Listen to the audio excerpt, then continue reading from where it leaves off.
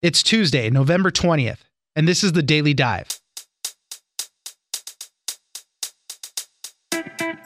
Thanksgiving and the holidays are upon us, and that means that some of the best and worst things for people are also here, seeing all your family. It can be difficult getting together with a lot of people and managing all the conversations and expectations. My producer Miranda joins us for a few tips on how to avoid or at least minimize the family drama. Sometimes it's fun to sit back and enjoy it, but sometimes you also have to just hug it out. Next, hundreds of residents in Tijuana, Mexico turned out to protest the arrival of the migrant caravan of Central Americans making their way through to the U.S. The message is similar to what President Trump is saying. We do not have enough resources to support you while you wait for months to be processed. Alicia Caldwell, immigration reporter for the Wall Street Journal, joins us to discuss the icy reception in Tijuana and what's next. Finally, we are still going through the tightest job market in decades, and as companies are on a hiring spree for the holidays, many people are getting hired sight unseen, just after a simple phone interview. Companies are providing candidates with a fast and easy process, trying to get them before someone else snatches them up. Chip Cutter, reporter for the Wall Street Journal, joins us to talk about the easy way to get a job. Just pick up the phone. It's news without the noise. Let's dive in. I'm a break taker. So before I had my daughter, I would be the one who'd go to the bathroom and just sit on my phone for 25 minutes and be like, where's Miranda? Oh, right here, I'm right here. So that's my thing is I'll go sit and I'm a hider. Joining me now is my producer, Miranda. The holidays are upon us. Thanksgiving is here. Christmas and New Year are just right around the corner. It's a thing that people love and hate at the same time, I think, is the influx of family that you have to see during these holiday times. And I always love these type of discussions because it happens every year, especially in the field that we're in radio and podcasting world. It's like, how do you handle the family when they're coming around? How do you deal with Uncle so-and-so who gets too drunk? Or how do you deal with Aunt so-and-so who's going to fight with you about something? So I always love these types of things. Elizabeth Bernstein at the Wall Street Journal, one of our favorites, she wrote up an article about how to deal with family members. So Miranda and I want to talk a little bit about that and also how we deal with some of this stuff. What are some of the best ways to deal with family drama or just how to get along with everybody even? Elizabeth did a really interesting thing when she wrote this piece. She could have consulted with top psychiatrists about how to deal with the psychology of blah, blah, blah, whatever. And what she really did was reach out to her readers and say, how do you deal with it? Because these are methods that are tried and true and in practice by normal everyday folks. So one of the top ones was that you can change your reaction. So you can't control how other people behave. You can't control how they treat you. But what you can do is control how you feel about it. And she spoke to a woman named Loretta Bruning, and she says that family dynamics still come into play that were in effect when she was a child. So when she starts feeling like people are treating her some way or judging her or cutting her down or criticizing her, she redirects her thinking pattern about it and says, no, that's an easy pattern to fall into. Maybe that person is feeling judged by someone else and they're taking it out on me. And she really totally tries to open her mind. Yeah, don't take the bait, be above it, and redirect. You know, we don't have to get into this discussion or we don't have to fight about this right now. Let's do something else. Another one is to have an ally. I think this one is really important. Not necessarily to gang up on somebody else, right, which apparently probably happens a lot of times, but just to be able to help diffuse the situation that way. Maybe you did get heated with somebody and you need to take a break and go call somebody. But it's even something as simple as, for my situation, my ally is either my sister-in-law or my mother-in-law. And when someone starts being kind of goofy at the table, we just look at each other. And you can make eye contact with someone and be like, okay, I'm not the only one who thinks this is crazy. We're all on the same page. Let them do what they're going to do, kind of thing. A lot of the stuff that comes up, old childhood dynamics, when discussions get heated, those family members who ask questions and then don't wait for your answer, they just immediately answer it themselves. Those are all kind of things that you have to worry about. One of the other things that Elizabeth put in her article was asking deep questions. And I also think this is really important. It takes you out of that superficial stuff. And a lot of times people want to connect with their family. Maybe they haven't seen each other in a long time, or maybe they see each other all the time, but they don't have the time to really sit down and connect again. Another great tip was to just zip it. One woman said that when she's dealing with family members who start talking about politics or just anything that drives her kind of cuckoo crazy, she says that she takes a deep breath, remembers that these are people that she loves and tries to remember something good or kind or nice that she likes about them or that they've done for her, and to keep from engaging. I think being quiet about a lot of stuff is you're not going to change anyone's mind. Things. Yeah, I think that was the line. You're not going to change anybody's mind at Thanksgiving. You're not. And it's probably true. That's why I stick to the other stuff. Being silly and playing games, I think that's one of the important ones also. It is time for family and togetherness, but you can have a lot of fun while you're at it. I think my Uncle Nick, he's that guy who comes in, he always has a crazy story. He's loud, could be a little obnoxious sometimes, but that's part of the fun. It's just to see the spectacle that he's going off on, whatever the story is, he makes it 10 times bigger than it is. It's enjoyable to see him and hear those things. That's been one of the best parts about having a kid. I have a daughter who just turned 2, and it's fun to see the family gatherings now and how much the dynamic has changed now that there's a little kid around. Right. Everybody especially says, at the holidays. So cute, and you want to dote on them and give them attention. Exactly. This will be her 3rd Thanksgiving. It's awesome. Playing games are fun also, except Uno, because people start getting really angry. It's real savage. How do you handle these situations during the holidays? I'm a break taker. So before I had my daughter, I would be the one who'd go to the bathroom and just sit on my phone for 25 minutes and be like, "Where's Miranda? Oh, right here, I'm right here." So that's my thing is I'll go sit and I'm a hider. For myself, I always tend to either be the funny person or, not that I'm very funny, but try to diffuse it that way, or I will also calm everybody down and say, hey, why are we fighting about this? Why are we arguing about this? And then my favorite thing to do now at the end is once everybody kind of calms down, I'll look to the 2 people, let's say it's just 2 people, and say, you know what? Go give that person a hug. Just go hug it out. And then they're like... So you like to force intimacy. Oh, yeah. Got and then they're like, no, we're not going to do that. I was like, no. Go give them a hug and just end it. That means that it's over and we're not going to fight anymore. And then begrudgingly, they'll go do it. And you know what? It works. The underrated personality type that didn't get put into this article was the helper. The one who goes up to whoever's hosting and says, you know what? Let me set the glasses or let me fill the glass with water. Let me do the dishes afterwards, because then you're away from the fray and true. You're contributing. Yeah. So be that person if you don't know what to be the helper. And you're probably one of the most appreciated people there also, because and you're not getting involved in any drama. You're busy. You go. Thanks, Miranda. Thanks, Oscar.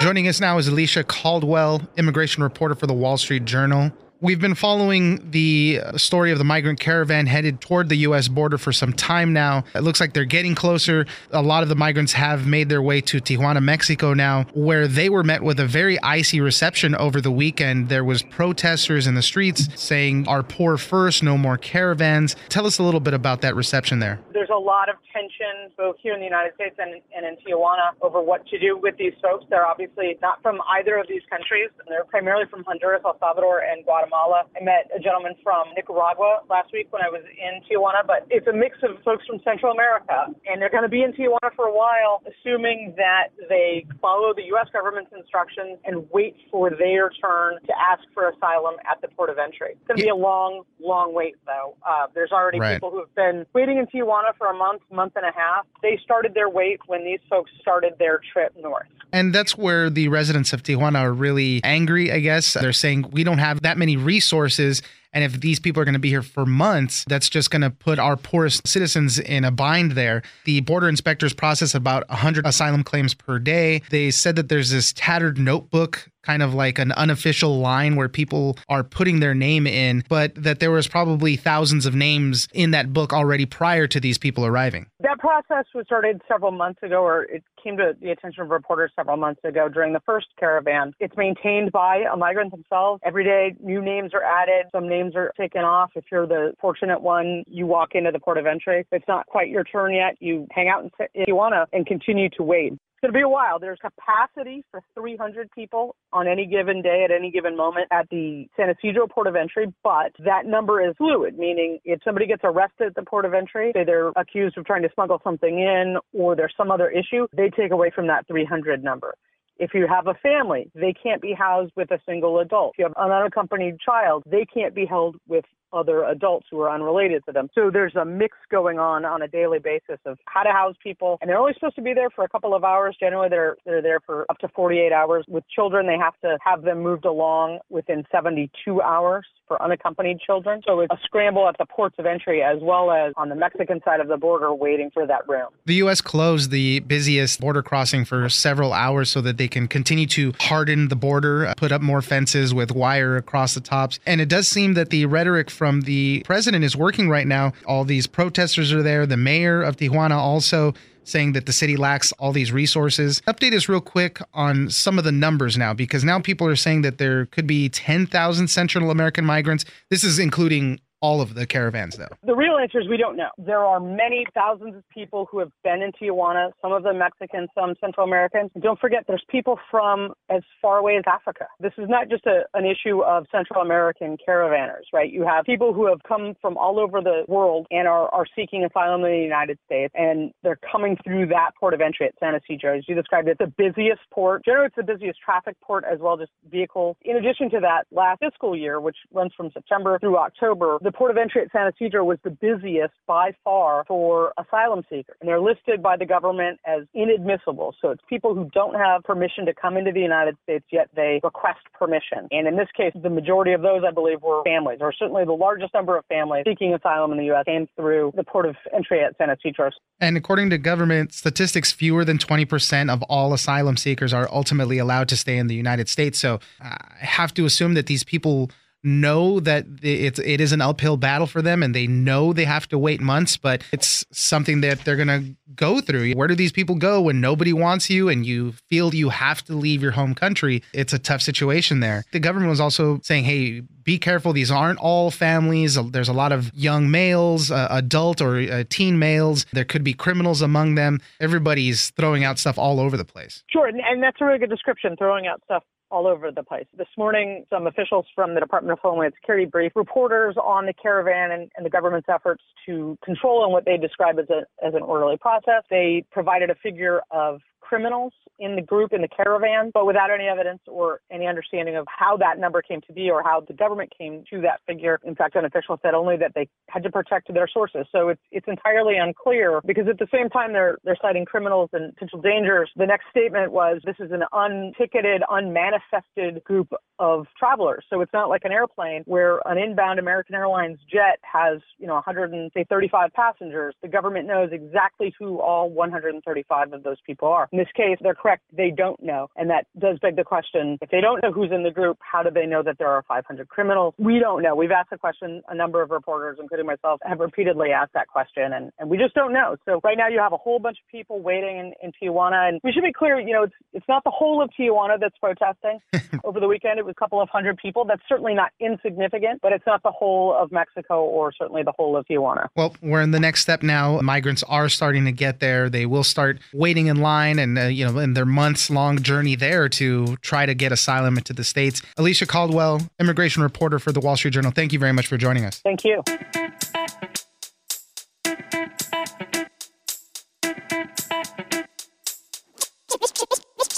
The person that she spoke with over the phone said, no, you're hired by phone, no need to do that. And she said that when she came in on her first day of work, the manager told her, oh, you do look like your picture. Joining us now is Chip Cutter, reporter for the Wall Street Journal. It is the tightest job market in decades. Employers are trying to recruit at fast paces. They're trying to get you before somebody else snags you. Candidates are getting hired off of like a phone interview. You don't even have to come in person, don't have to meet a human being, and they're offering you jobs. Chip, what do we know about this?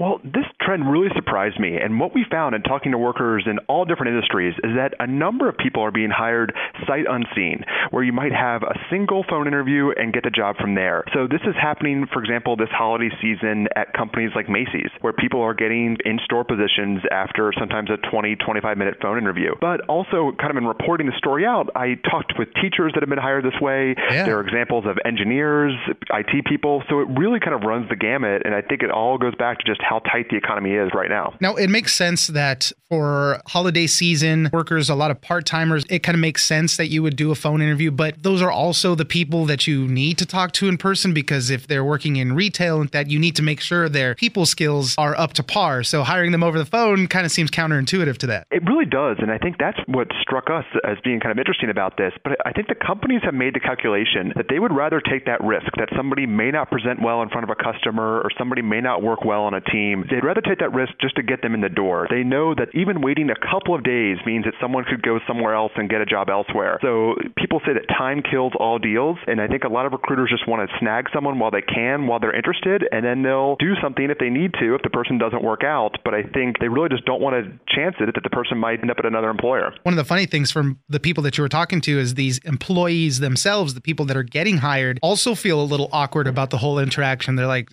is this a scam? Are you sure you don't want me to come in? I'll drive the hour and a half or something to get there if I have to do a real interview. And so they're thrown off by it also. They really are. I mean, the one person I spoke with, she's a college student in Texas, and she offered to drive 90 minutes for that job. She got a job at Bath & Body Works. And the person that she spoke with over the phone said, no, you're hired by phone. No need to do that. And she said that when she came in on her first day of work, the manager told her, oh, you do look like your picture. And so I think she was a little bit startled by that. And a number of people I spoke with said they just didn't expect it. I mean, they have memories of the Great Recession when it was so hard to get a job. So this idea that you could talk on the phone for 20, 25 minutes and get a job offer, it just seems crazy to a lot of them. But certainly people aren't complaining, and there are kind of advantages of this. People said that they felt like there was not bias in hiring this way and that they appreciated that it was an efficient way to get a job. So they might be startled, but I think they're ultimately not complaining that they got work so fast. We've talked about the notion of ghosting, but at work before on the podcast. And I think you wrote an article specifically addressing that stuff before. Don't you think this kind of contributes to that where, hey, they just hired me on the phone real quick. Maybe the day comes, I'm supposed to report for work tomorrow. You know what? I got a better offer, or I don't want to even go in anymore.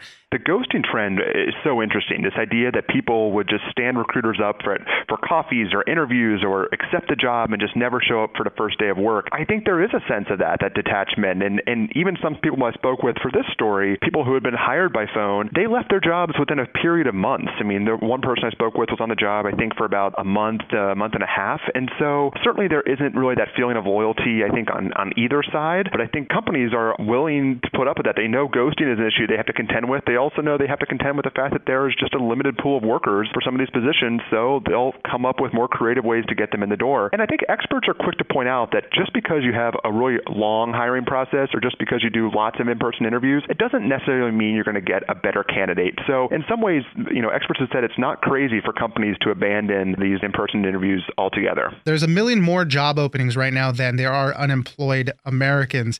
I think it's just one of those things to caution. The job market is hot right now. There's a lot of jobs out there, but you can't get into this kind of complacency thing where, hey, I'm always going to be able to find a job. You have to be respectful of the process also. So don't get caught off guard how easy it is to get a job now, because in the future it might not be like that. That's absolutely right. And this could turn within a period of months or years. Recruiters have long memories. They know that the hiring market is cyclical. They have said that the people that have ghosted them or treated them poorly, they will remember when it's a different cycle, when recruiters and the companies have the upper hand. I mean, right now it's the workers with all the options, which I think a lot of people are very happy to see. But like you said, this could easily change if the economy turns. And so I think having good behavior, being respectful in all parts of the interview process, I think those are all just kind of good lessons to remember no matter how hot the job market might be right now. One of the funniest examples that you had in your article was a guy who called in for, he was going to do a phone interview. And then he actually called and there was no human on the line. It was just kind of like a phone questionnaire that they wanted them just talk about yourself and things like that. Are companies seeing downsides to these types of practices? This example, I was really struck by. And so he was applying for a job at Gate Gourmet, which is an airline caterer, and he had to do about a 10-minute phone interview as part of that. And so this interview was asking him to describe things like talk about your future plans and explain why you want this job. And I think we've all been in those phone interviews where you have a two-sided exchange. You say something, the recruiter says something back. Here it was just him talking. He'd press the pound key when he was done with his answer and go on to the next question. The people I've spoken with who've taken these kinds of interviews, universally universally loathe them. They say that they just feel that these are impersonal and tough to get through. So that was certainly the way he felt. He said you can't have a conversation with a robot. And then what he found is not only did he take this automated interview, he then arrived for what he thought was an in-person interview with this company. And instead of that, he said it was ultimately kind of what he described as a signing day, where they just got there, they were quickly told, oh no, you guys have the jobs, this really is not an interview, and then they went in for their drug testing and that sort of things. I think it's just these automated interviews are just another sign of just how the job market is shifting. Chip Cutter, reporter for the Wall Street Journal, thanks for joining us. Great to be here. Thanks for your time.